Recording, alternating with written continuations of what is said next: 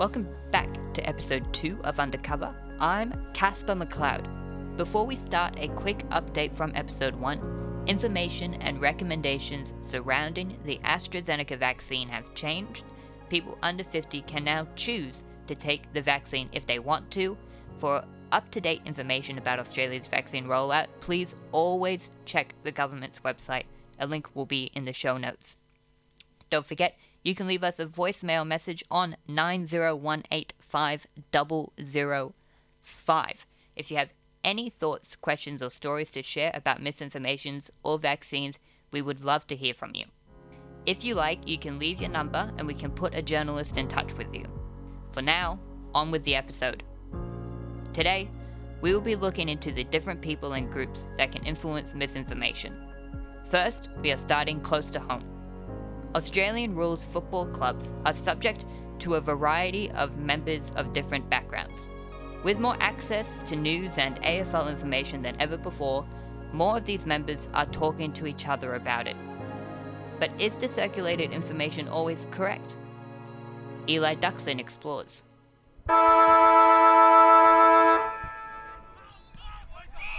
It's a hive of activity here at Hillside Recreation Reserve after local footballers of all ages suffered in its 2020 absence due to COVID-19. What local footy's return has also brought, however, is spread of misinformation between members of clubs in social settings. The Hillside Sharks are taking on the East Keilor Cougars for the first time since July 2019. They compete in the Essendon District Football League, which has over 10,000 members, and that's just covering the northwest suburbs of Melbourne alone. Nationwide participation has edged towards the 2 million mark, as there are many benefits to playing football, like improving physical fitness and hand-eye coordination, but at its core, it's a social activity.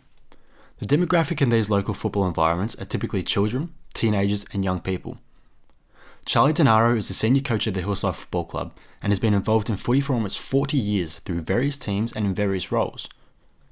He's been exposed to a wide range of individuals within local football clubs and says thoughts, conversations and attitudes of people are dependent on the club. I think generally the conversations I have with people in this football club, other than football, is what's going on in AFL football, what's going on in the market, the local market. A lot of the players now are starting to buy properties, so we'll talk a little bit about that, a little bit about investments, a little bit about how to spend money, how to save money. News and information on the AFL are in as high demand as ever, being the most followed competition in Australia. With this comes a lot of unvalidated rumours and information which runs rampant through local football clubs nationwide. I spoke with Ross, Zach, Harry and Tom from multiple football clubs across the northwest on their experiences with such rumours. I've heard a lot of rumours in AFL and just around footy clubs as well. A lot of guys talk smack and they don't know what they're talking about, or they just heard from a mate, and none of it is actually really reliable. Yeah, a few people sent me stuff like saying this is 100% truth and all that. There's sometimes, stuff gets passed around on social media as well where you'll see like, oh, this bloke's got a quote and he's taking this as what's authentic and stuff. So probably goes around even though it probably never gets validated or verified. Denaro says social media as a site of information consumption enhances the spread through local football clubs. There's a lot of players that get scrutinised and it filters down to our level.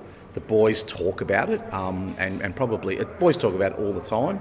And I think probably the most concerning thing for me, there's a couple of things, but that social media aspect, while we know it's prevalent in the AFL, it's really catching on at local level. He thinks the difference as time has progressed. More and more players at local football level don't have the best support network at home, in addition to the easy access of information on social media.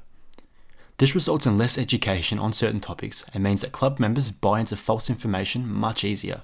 When something just keeps gaining momentum and the more and more you hear about it, you tend to, maybe not myself as much, but general people who aren't here all the time would say, oh, really, that player did that with that player's girlfriend. Oh, shit, that's crap. Whereas if you know the situation, there's always a little bit of home truth to it, but there's always a lot that's been taken way out of proportion.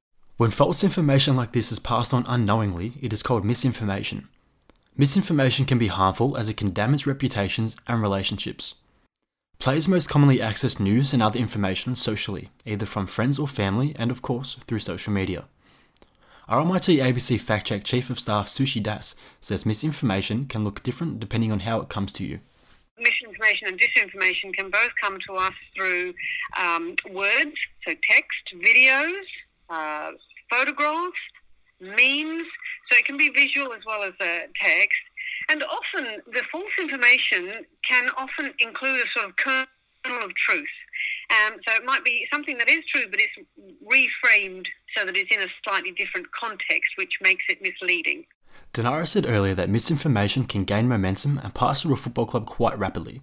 But the football club isn't exclusive to the physical club rooms or oval or car park. So much interaction is done online that information can spread almost virally. Sometimes, people just haven't thought about it, and they do the usual, scroll, like something, share, and it gets passed around really quickly because things happen so fast these days. And sometimes, you might share something that goes to a group of people, and all of the people in that group might then share it again. Local football players share their thoughts again. Do you ever pass information on to your mates that you can't really confirm but think might be true? Yeah, I'll be honest, sometimes I do.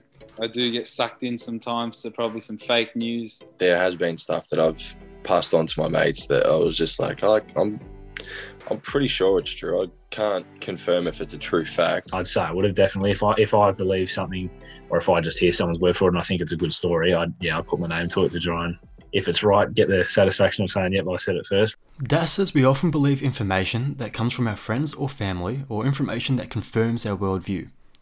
So what can we do from here? Changing attitudes and the way people behave is a difficult ask, but it just requires more attention to what we're consuming, either online or in person. There are some key questions you need to ask. For example, where did this information come from? Who sent it to me? How did it actually get there? Who put it there? And what might have motivated that person to put that information there? Understanding how to navigate online resources comes down to media literacy. Dr. Tanya Notley is a senior lecturer at Western Sydney University School of Humanities and Communication Arts and says that media literacy is important to fully participate in society. Whether it's socialising with your friends or making new friends or engaging with government, engaging with our democracy,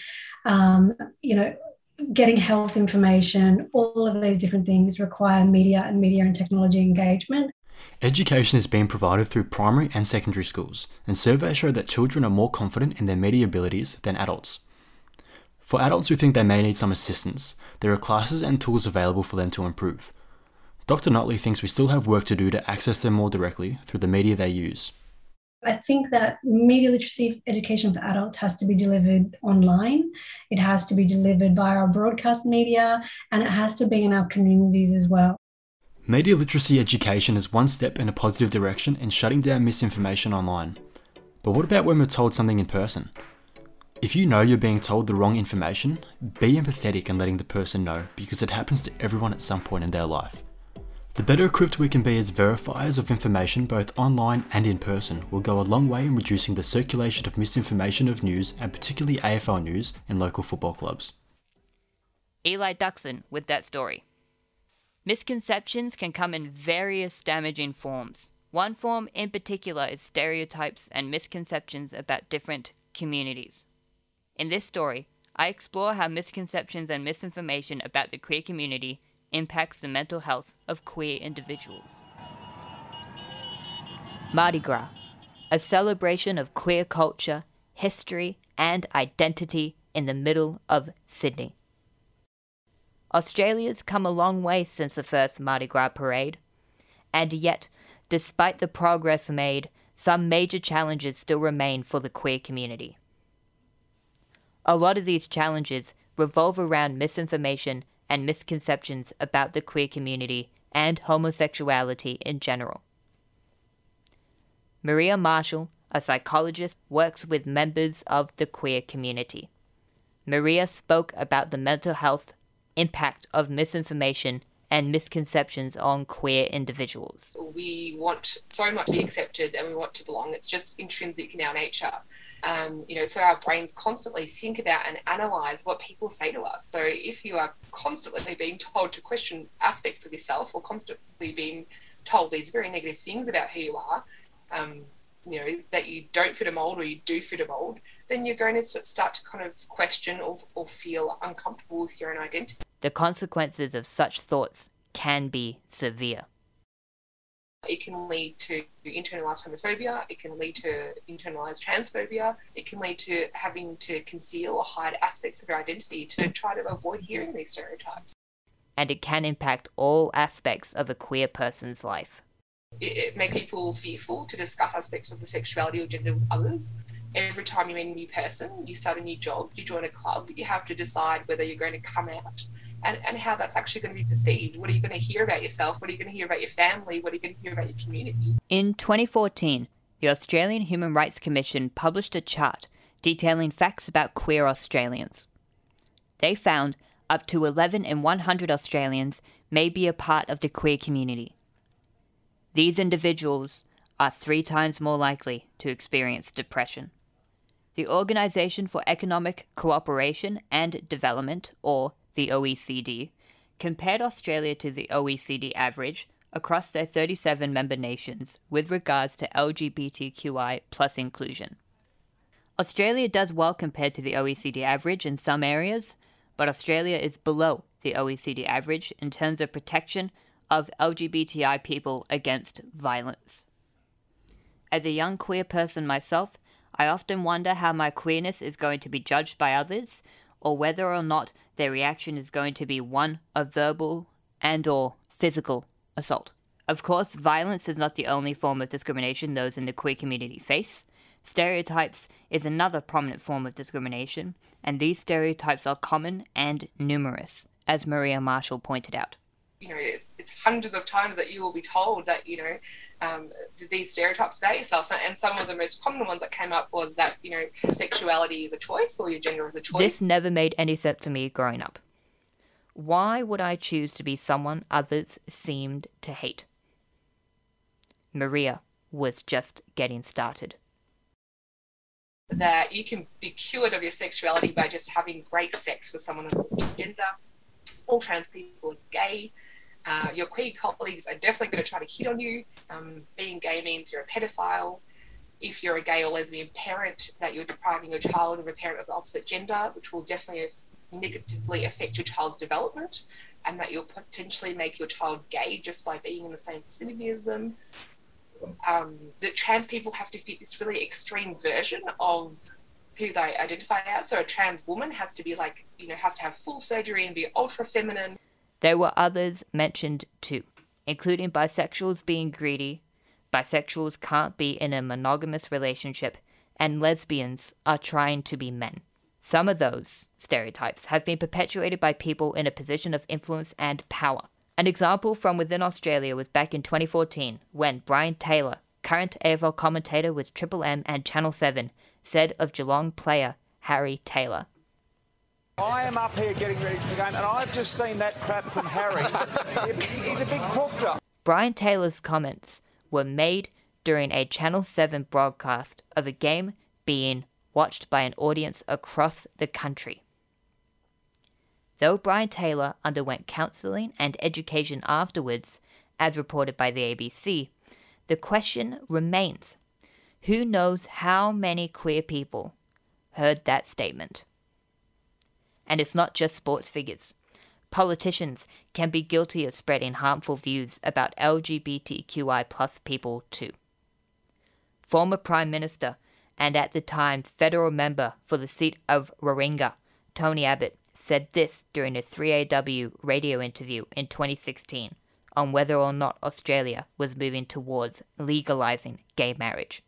I remain stubbornly, if you like, of the traditional view, and I do think we should be very slow to change something which has existed since time immemorial.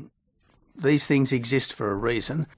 Other politicians around the world have said controversial statements regarding the queer community. One example is Jair Bolsonaro, the current president of Brazil, who, in a 2018 interview with Time, compared homosexuality to pedophilia. Maria talked about the importance of language from people in power on the mental health of queer individuals. if the leader of your country is promoting that homosexuality leads to pedophilia, then that's a view that is now, one, acceptable for the general community, but two, that every single gay person in that country and in the world, because you've heard it as well, is actually listening to someone in power say that this is the reality of being gay. And once again, of course, that influences how you feel about yourself. As for anyone who doesn't know or care about the mental health of queer individuals, Maria mentioned this.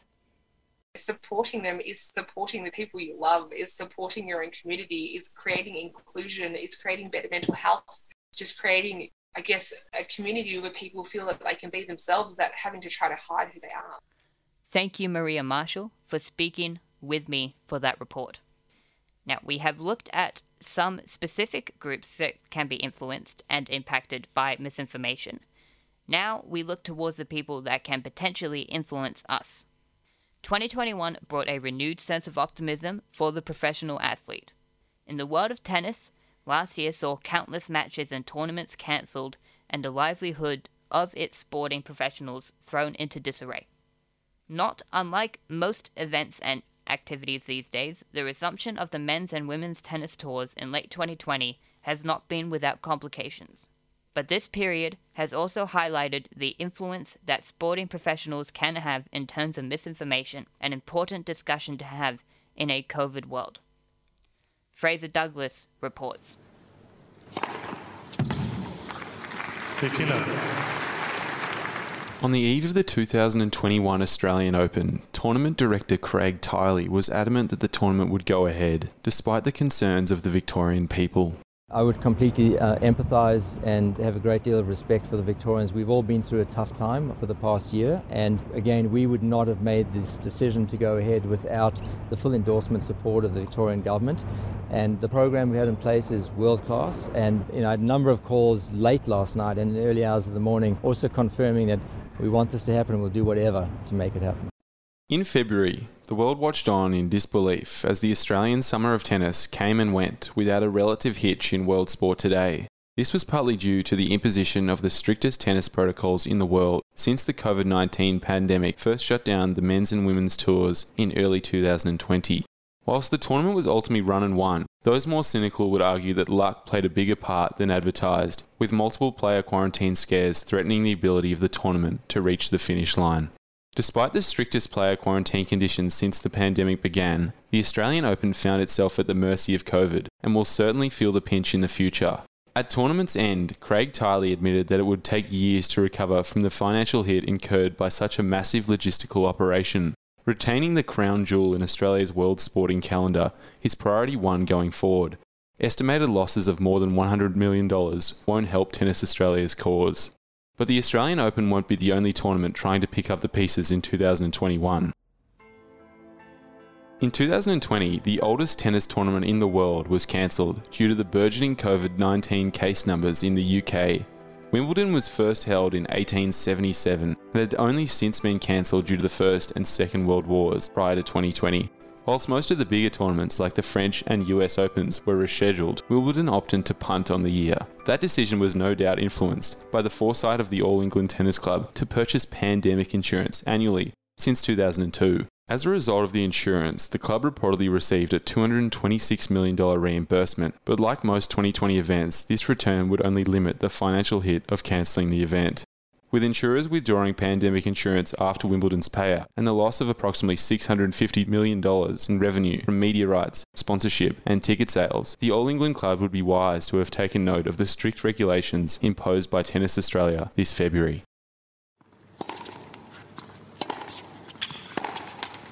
13. A financial hit was inevitable for the Australian Open, considering the lengths that had to be taken to run the event safely in terms of the strict quarantine conditions that saw over 1,200 players and staff isolated in hotel rooms for 14 days. But one luxury Tennis Australia did have was time. With many sporting events around the world operating at peak periods of the pandemic in 2020, the Australian Open was able to observe the effective methods employed by sporting organisations around the world. One such example was the Australian Football League, which housed the vast majority of its season in quarantine hubs. And for Tennis Australia, the AFL's quarantine environments were seen as a shining example of how the tournament could be navigated successfully. AFL footballer Charlie Spargo was one individual who spent much of last year in a quarantine hub and understands the need for them in a COVID world. COVID really made its presence felt in Australia right at the start of our season, and as a result we had a couple months hiatus, and then we got back to training and the season started. We ended up spending much of the season in quarantine hubs, in Perth and Sydney and Queensland, which in turn helped save the season because it just wouldn't have gone ahead within Victoria. As for the hubs, it wasn't an experience that everyone loved, but as a team I thought Melbourne really embraced being away together, and by doing what we did, moving away to the hubs and sacrificing a bit, I thought that for the most part we set a good example in terms of remaining COVID safe and respecting the pandemic for what it is.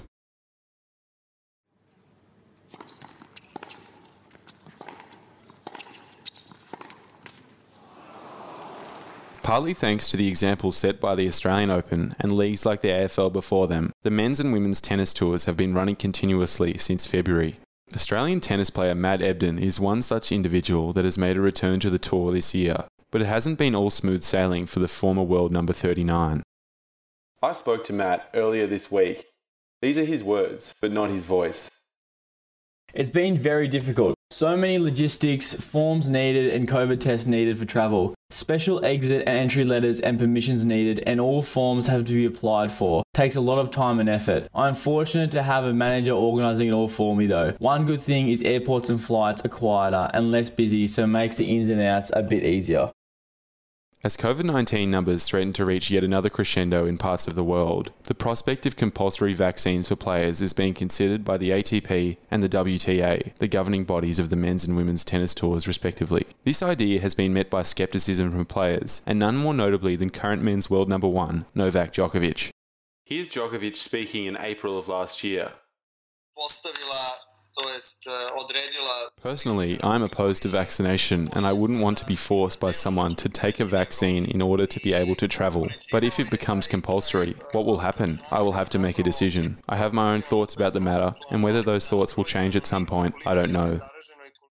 Since Djokovic made that statement on Facebook Live a year ago, he has clarified that he is not completely against vaccines, but after his escapades in 2020, which included holding an exhibition tournament that evolved into a super spreader event, the world number 1 is not a shining example for taking the pandemic seriously.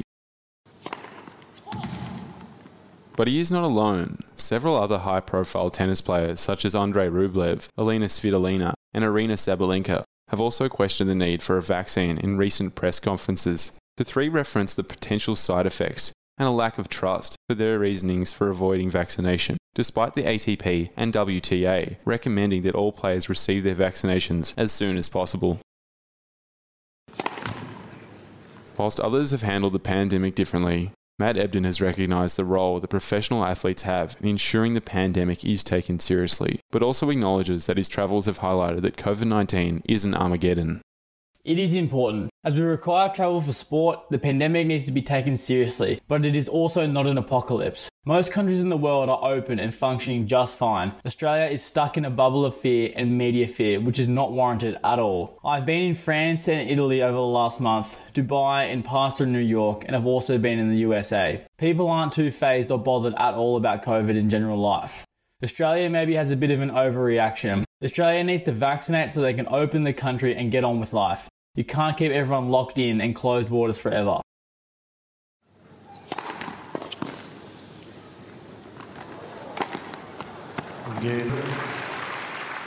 In early April, the French Open announced for the second straight year that they would be postponing the event, throwing the tennis calendar into chaos once again. A repeat of last year's hiatus may appear unlikely at this stage, but if I've learned anything from the coronavirus pandemic, it's that it is unpredictable. Tennis's governing bodies in the ATP and WTA would be wise to introduce a more consolidated effort to encourage player and fan vaccinations, because the unfounded statements that players are currently making surrounding vaccinations certainly won't assist tennis's attempt to push through the ongoing pandemic. Fraser Douglas with that report. Facebook, Instagram, and Twitter have just over 4 billion active monthly users between them. Sky Mitchell looks at the impact it may be having on the spread of misinformation and the role of online influencers. Just before you pick up your phone to look at Facebook for the 10th time that day, there's a notification on your phone from Twitter. You open the app and it is a notification from the American doctor you recently followed, Dr. Joseph McCullough. The underlying core of effortless healing is that your body is designed to heal itself. All you have to do is follow simple practices that our ancient ancestors did. He posted a few interesting articles about COVID-19 that you thought would be helpful. And he was a doctor, so you should be able to trust him, right? You also check his Facebook page. Okay, a Floridian doctor with almost 2 million followers and a blue tick next to his name. He must be legit, you think. Now there's a notification from Facebook and you open the video. Depression and anxiety are at all-time highs. Even worse, the technocratic overlords continue to control the pandemic The narrative. coronavirus pandemic and the endless hours stuck inside our homes saw social media usage surge and features such as video call and instant messaging become more and more important for us to connect with the outside world. And it also made way for more information sharing, and in particular, information about vaccines. So what has been happening on social media? I Skyped with Dr. Amelia Burke Garcia in the US to find out more.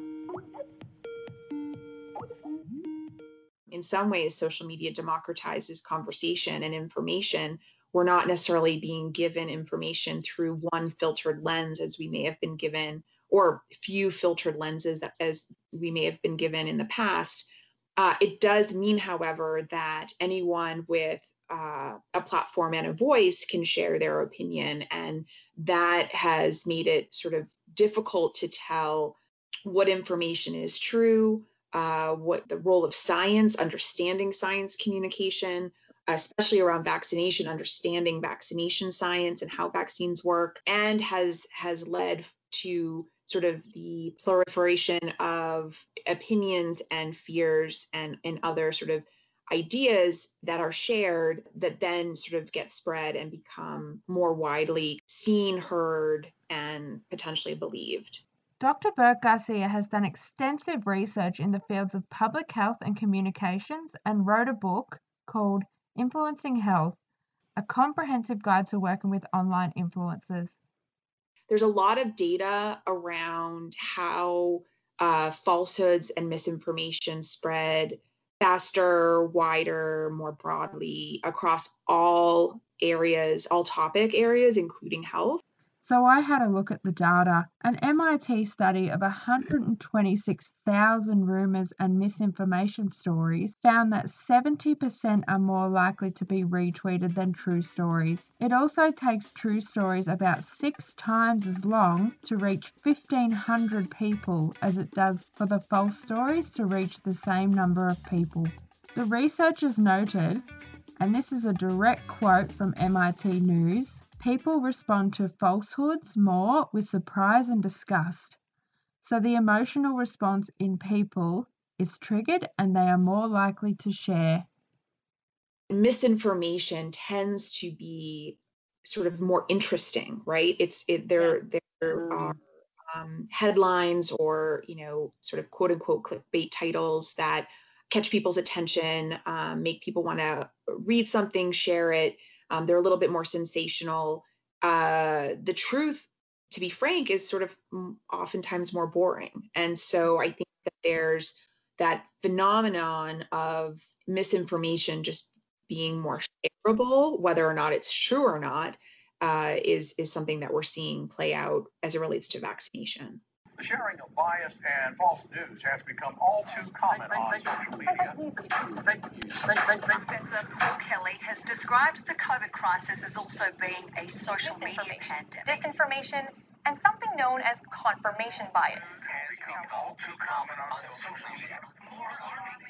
So I thought about this phenomenon and wondered about who is responsible for spreading misinformation. Why is it that these falsehoods are spreading so much faster and more widely than legitimate and factual news stories? Is it doctors like Joseph McCullough with huge numbers of followers? or a person you went to high school with who lives a few towns over with 200 friends. Amelia's dissertation research was on this exact topic, and she has published a number of studies about social media influencers, so I asked her to tell me more. With the advent of social media and the advent of influencers and this idea that you can kind of create a platform for yourself, gather a following, have a particular perspective or voice on a particular topic, it has allowed for these sort of quote unquote opinion leaders to move online and to establish themselves with, a different type of community. I thought about the people I follow on Instagram for a minute. They are like-minded, have the same interests as me, and they create content that I find interesting. I also agree with most of their opinions, and I feel that if I don't follow them, then I might miss something important. Influencers are powerful because there's trust, because usually followers will follow an influencer because of something that, they have a similar shared interest or sort of a like-mindedness about a particular topic. I do trust in the content they are creating and sharing, but what about the content that is being shared with them? Am I receiving misinformation through their networks and believing it because the person I am following is my trusted source? Amelia says yes. New information can be given to influencers and therefore shared with their followers. It allows for that new information to come through that sort of opinion leader, that trusted voice, and be listened to and more likely kind of adopted by those followers because of the channel that it's coming through. Body can find its way. Back to Dr. McCullough. The single most important step you can take today is to drink clean, pure water. Then go take a walk outside, preferably barefoot if you can. Ditch the sunblock, skip breakfast, eat high-quality fats, and laugh. You see, effortless healing can be so simple, easy, and fun. He claims that he knows the truth about COVID-19 in his new book and has created the narrative that if we were simply more healthy, we would not need a COVID-19 vaccinations. Is he just a wellness warrior using COVID-19 as a way to sell more books? The Global Wellness Institute valued the global wellness economy at $4.2 trillion. Makes you wonder, who is really behind that weird vaccine social media post from your old high school friend?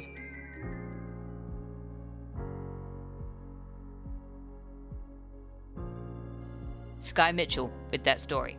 Today, we have heard about how different local communities can be influenced by others. We have also looked into the people who may be influencing us. Undercover is brought to you by RMIT Journalism. Thank you to our reporters, Eli Duxon, Casper McLeod, Fraser Douglas, and Sky Mitchell. This episode was produced by Neve Walton. Special thanks to our executive producers, Tito Ambio, Janek Rogers, and Zoe Daniels. Don't forget, you can leave us a message at 9018-5005 or contact us on Twitter at cover_podcast.